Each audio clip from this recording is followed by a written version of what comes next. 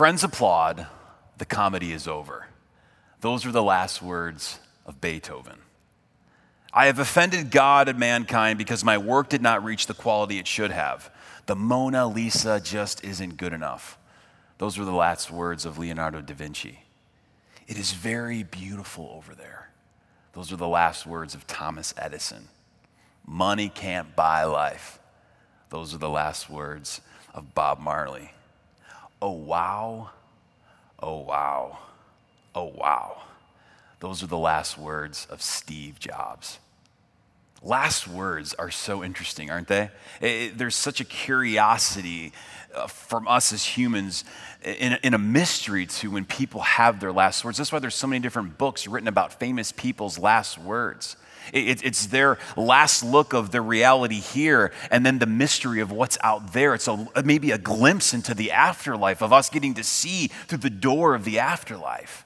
It also gives someone a nugget of wisdom that they want to leave with. After all that I've lived, after all that I've done, here's one last nugget of wisdom.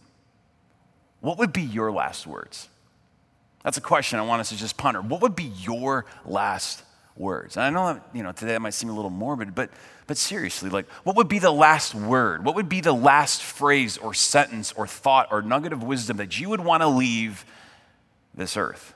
Leave to those around you. Some of us get the chance to do that, others don't.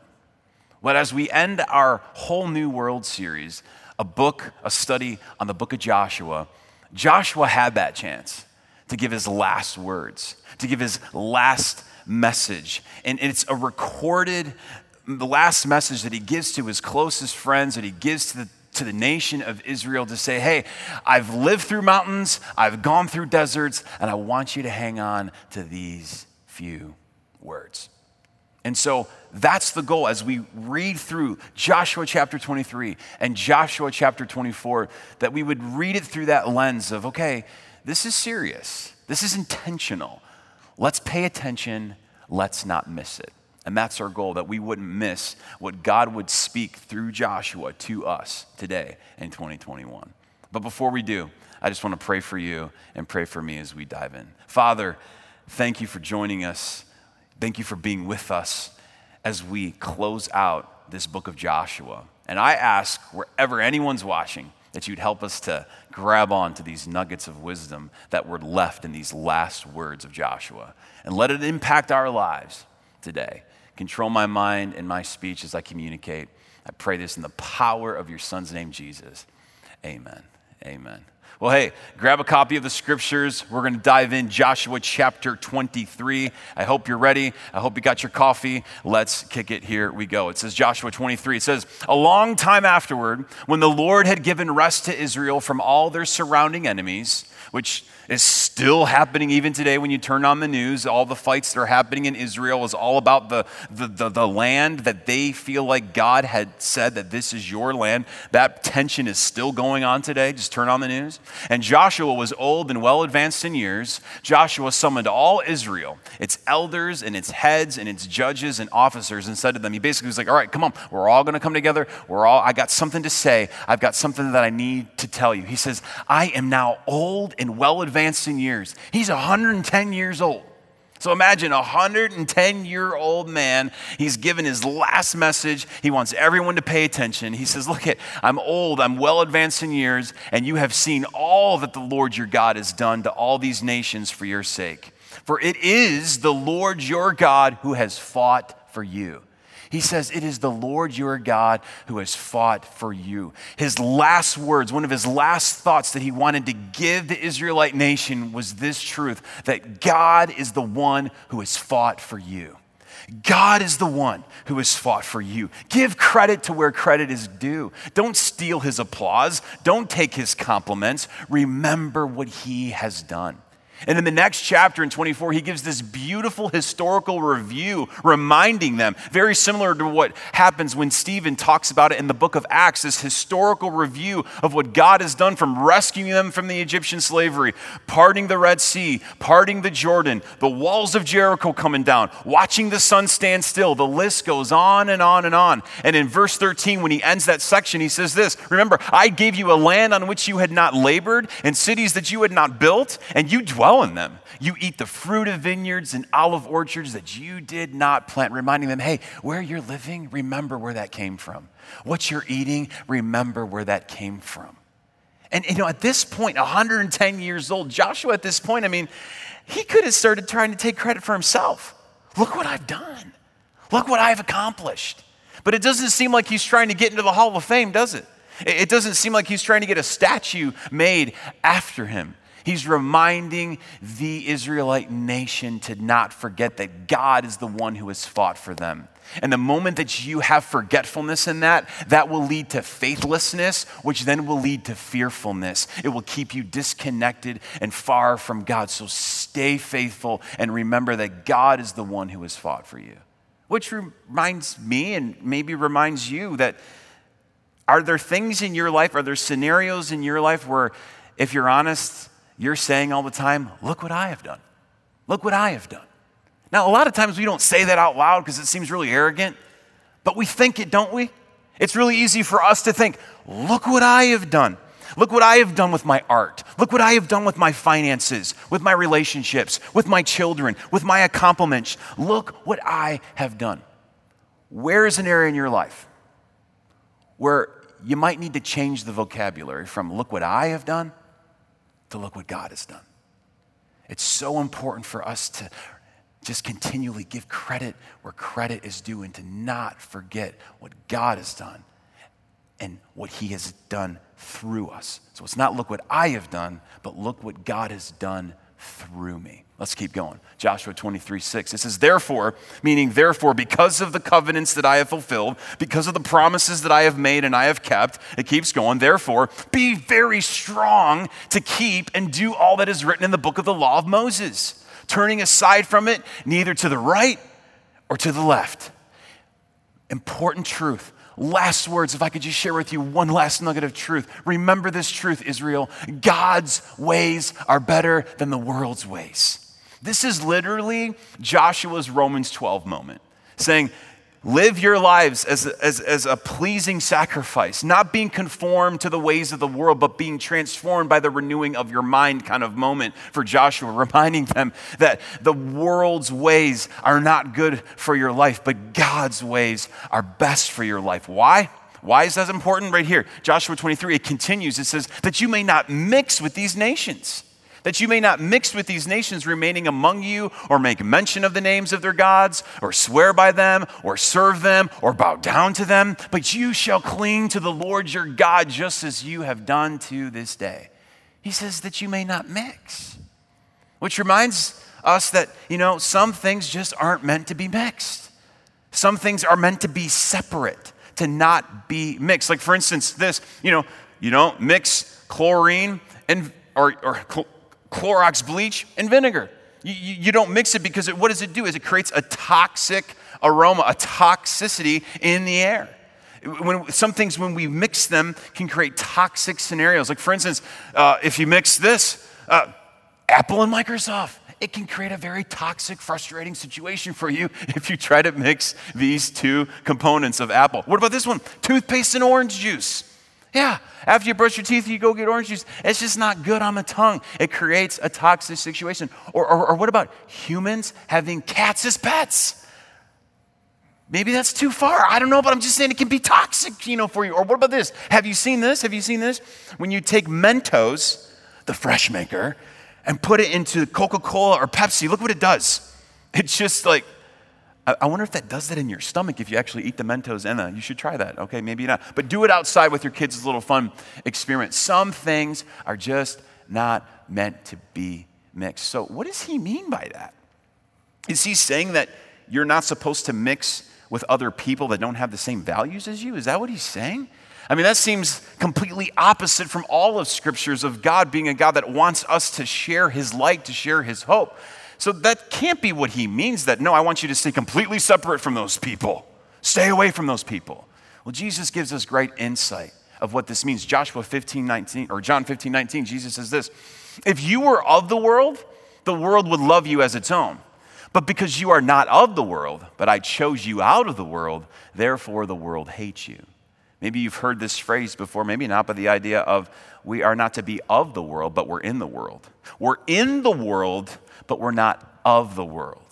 Meaning that, okay, we as Christ followers, we have God's ways and values in our lives. That doesn't mean that we stay away from the world and we never can go near the world or the people that have different values than us. No, we're supposed to be in the world, just like we've got water and oil, right? We're both in here, right? And then look what happens. Look what happens. We're still in it. We're still a part of it, but we're separate. We're separate. We have a separation because we don't want our values, God's values, to be distorted by the world's values. And so that doesn't mean that we run from people and we push them away, but that means that we have to protect those values and not allow those values to rub off on us, but our values, God's values, to rub off on them.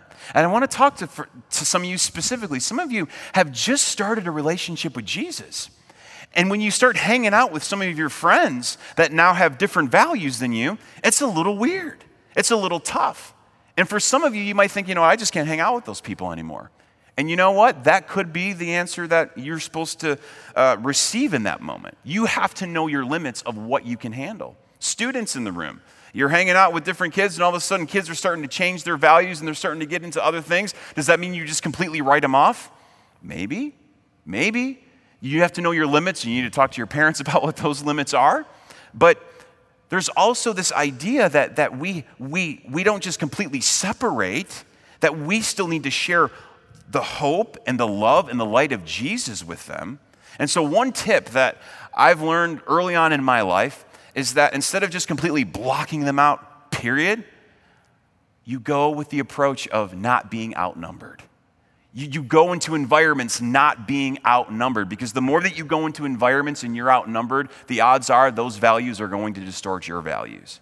But if you say, instead of hanging out with a group of 20 that are all doing something that they shouldn't really be doing and they're going to bring you down, you grab one or two of them onto your turf.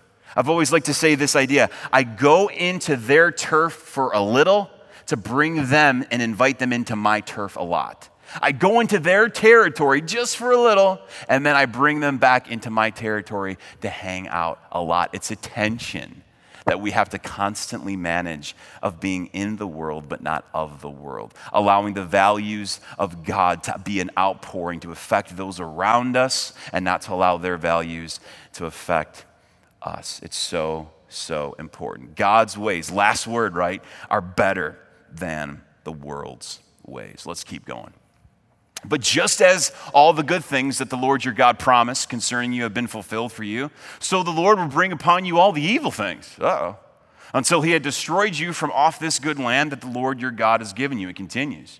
If you transgress the covenant of the Lord your God, which he commanded you, and go and serve other gods and bow down to them, then the anger of the Lord will be kindled, like raging against you, and you shall perish quickly from off the good land that he has given you. Okay, last words, last speech. This doesn't seem so bright. This doesn't seem so happy. I mean, what's going on here, Joshua?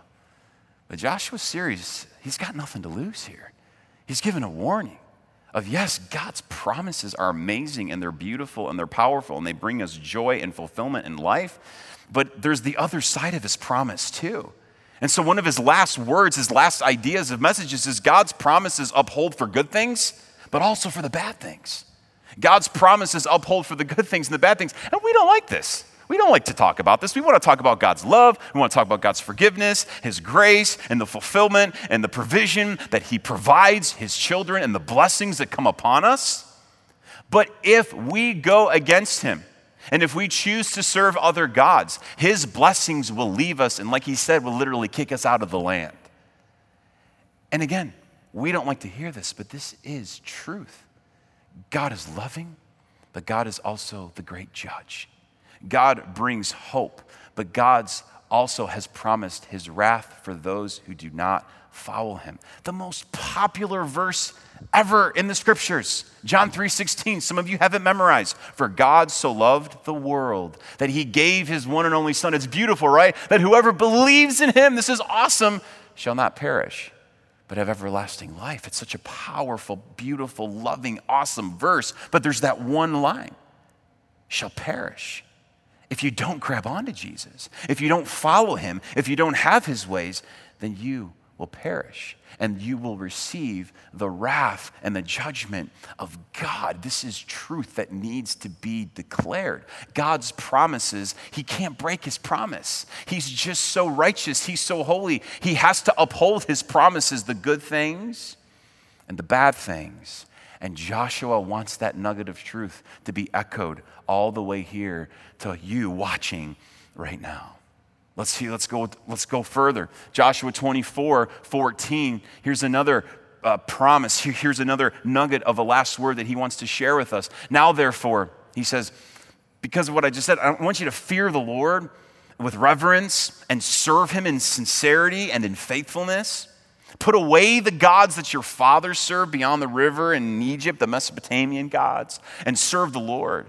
And if it is evil in your eyes to serve the Lord, choose. Choose this day whom you will serve. Okay, this was shocking. And I was trying to figure out a way to explain this. This is shocking. He's saying choose.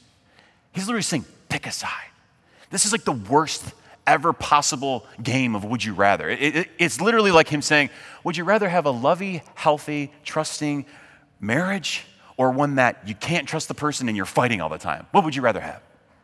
Or would you rather have children that are obedient and you have a great relationship with them? Or would you rather just have terrors running around all the time and there's no relationship at all? What would you rather have? I mean, this is the would you rather game that he's saying. Would you rather have the great Yahweh, the great God that you've seen do miracle after miracle after miracle? Or would you rather have, behold, the roost of all roosters, waiting for the crowing in the morning to bring you life, to bring you energy. Look, behold, the roost of all roosters. Is this what you want? Because see, they had to pick either the great I am, Yahweh, or another little god, the God of their fathers and the Mesopotamian gods. This was the God of the sun, the God of the moon, or maybe the contemporary Amorite gods that they were having that they could serve and bow down to these statues and these golden calves and animals that they would put on pedestals and worship the great rooster. This is completely ridiculous. This is shocking, right? This is ridiculous. And I'm like, we're going to worship the rooster? Like, seriously? But this is what he was doing. He was playing the shock game because he really wanted the Israelite nation to get this. Don't miss this. This is important. And this is the same thing for us because this is what we do too. All the way here to 2021, we have to pick. God is calling us to pick. You either choose to serve me and bow down to me, or go serve one of your other little gods that is represented by this. Represented by, okay, I'm going to worship a person. I'm going to worship money. I'm going to worship sex. I'm going to worship abstract things or dead gods like Muhammad or Buddhism or Hinduism or other religions of I can just work my way to earn it kind of God. Okay, behold, yes. And I know this might seem a little offensive, but this is how ridiculous this spectrum is. We have a God that has done miracle after miracle, that came in the flesh, that died on the cross, rose from the dead so that we wouldn't have to pay the penalty for our sin. We get to pick that, or we get to pick this. And so Joshua was like, well, I know what I'm picking. And so what does he pick? He says, for me and my house, we're not serving, we're not bowing down to this. Me and my house, what are we going to do? We will serve the Lord. We will bow down and serve Yahweh, the creator of all. We will serve the Lord. And not just him. He's saying, my whole household, I'm going to serve our whole house. I'm going to have a strategy that my whole household is going to be going into the direction of serving and honoring the Lord with all that we have. You got to pick. You got to choose. What have you chosen? What have you chosen to honor and to serve? Who is your God? Who is your God? You got to pick one. You got to pick one. And if Jesus, the God of Yahweh, is evil to you, then you got to pick something else. What has your family picked? Because if you've picked Yahweh, if you've picked Jesus to serve with your life, then your family should be following suit. I want to talk to the singles in the room for a moment. You have an unbelievable opportunity right now to start a home with God as the center, with Jesus as the center. But some of you, you are dancing on the edge of fire. And you are engaging or even in an engagement with someone that doesn't have Jesus as the center of their life. And you think that as soon as the marriage is over and the ceremony is over and the last dance, that they're going to wake up after the honeymoon and all of a sudden are going to be a Jesus follower. I got news for you. You're going to be in for a rude awakening. And I would love, honestly, and I say this with love, I would love to introduce you to people that I know in our church family who are unequally yoked in marriage and let you talk to them about their circumstance and how difficult that has been for them. Don't mess that up. What are you going to choose? Are you going to choose to serve the Lord and your household to choose to serve the Lord? I want to talk to parents that are watching. I mean, choosing this for your family is a choice I feel like I got to make every hour, every day, every week, every month. Are we going to be intentional about allowing God to be the God of our home? Are we going to allow His ways and virtues and values to fill our home? Or are we going to allow YouTube and social media to fill our home? Are we going to purposely, strategically be praying with our children, serving with our children, showing them the importance of being in church community together? We have to make that choice. Have you made that choice for yourself? And have you strategically been making that choice for your family? And so the Israelite nation, would you rather, they're like, okay, yeah, of course we're not going to pick the stinking rooster. We're not going to pick these little gods. Of course, we are going to serve you. And here's what they say: far be it from us that we should forsake the Lord to serve other gods. No way would we serve a stupid rooster. We're not going to do that. No. So then Joshua responds in another shocking way. Here's what he says. He says this: but Joshua said to the people, you are not able to serve the Lord. Wait, what? You're not able to do that. For He is a holy God. He is a jealous God. He will not forgive your transgressions of your sins. Well, what the heck does this mean? You just told us to pick, and then we picked, and then you said we can't do it. So what does this mean? We don't know for sure, but most likely it probably means these two things. Either one, Joshua knew them really well. He knew what they were hiding.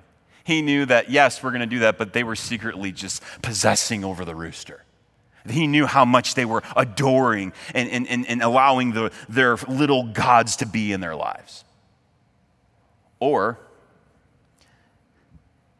pointing out the fact that they can't do it alone. That when we say yes to Jesus, it's an unqualified yes because we can't serve Him and follow Him on our own strength. We need God's strength to keep following after Him. And so the idea that when you decide to choose Jesus, it can't just be flippantly like, yeah, I guess I'll choose Him. Yeah, sure, okay, yeah. Let me just, yeah, okay, okay. I'll just go ahead and choose Jesus. No. You have to count the cost. You have to literally count the cost and say, am I honestly going to serve the Lord with my life or not? Take up your cross. Isn't for the weak. Isn't for just a passive agreement. This is a decision of saying, yes, I am going to choose Jesus. What have you chosen? What have you picked? I mean, how many more online messages do you need to hear? How many more times do you have to go to a service? How many more miracles does God have to show off right in front of your face? How many more signs is it going to take for you to pick Jesus? Was him dying for you and rising again for you not enough? I mean, what's it going to take? Choose Jesus, who loves you and died for you and gave his life for you to have a real relationship with you. Or pick that. Pick it. Just pick it. Pick a side. Is Joshua's last words. Pick a side. So let's recap. Last words of Joshua sum up like this. God is the one who has fought for you. Don't forget. Don't forget. Don't steal the credit. Not, look what I have done, but look what God has done through me. God's ways are better. Oh my gosh, God's ways are better than the world's ways. And we don't allow the values of the world to mix into our values, but that doesn't mean we completely separate from people and we look for ways to get into their territory for a little to then bring them into our territory a lot to show them the amazingness of a great, great, holy God that loves them so much. And that God's promises uphold for good things and the bad things.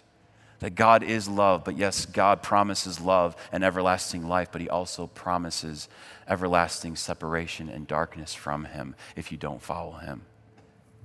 And then remember, God is asking you to choose the last words, whom you will serve. Whom will you choose? The great Yahweh, the great God who loved you so much, that died for you and rose again for you, or some other little God? You got to pick a side. Pick a side. Are you ready to choose? I hope right now, if you're ready, I want to give you that opportunity to choose Jesus. And so wherever you're watching right now, if you haven't decided to serve Jesus with your life and your household with your life, that right now in the quietness of this moment, that you just pray out to him, just be real with him and just say, Father, here I am. I choose you. Just say that out loud. Declare it. I choose you.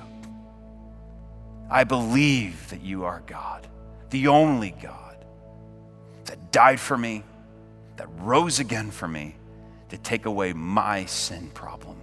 And so I humble myself and I receive you, Jesus, into my life.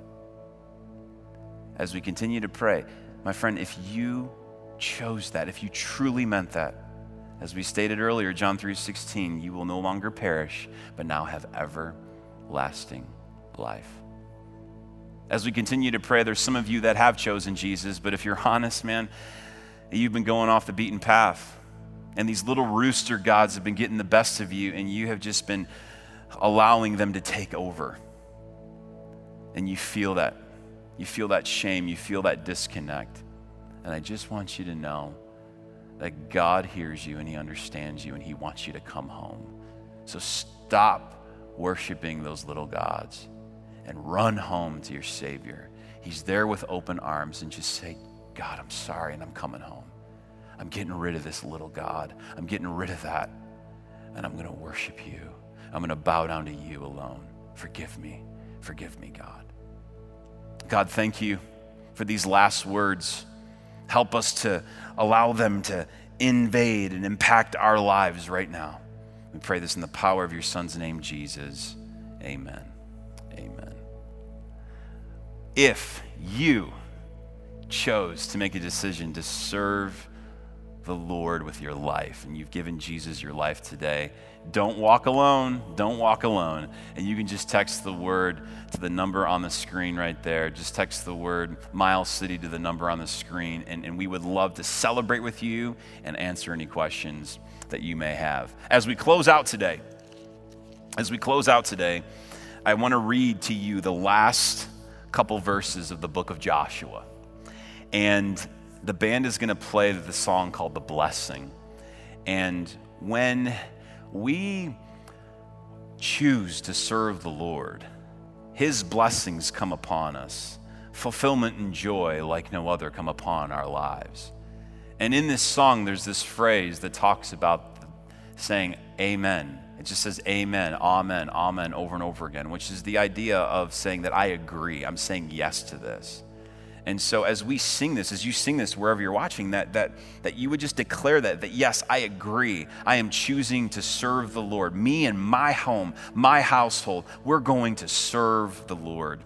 Here's what it says. After these things, Joshua, the son of Nun, the servant of the Lord, died being 110 years old. And they buried him in his own inheritance at Timnath Serah, which is in the hill country of Ephraim, north of the mountain of Gash. It says that Israel served the Lord all the days of Joshua and all the days of the elders who outlived Joshua and had known all the work that the Lord did for Israel. Joshua choosing to serve the Lord impacted generation after generation after generation after generation. And when we choose to bow and serve the Lord and strategically serve the Lord within our homes, that impacts a generation after generation after generation. Choosing the Lord is the best thing you could ever do.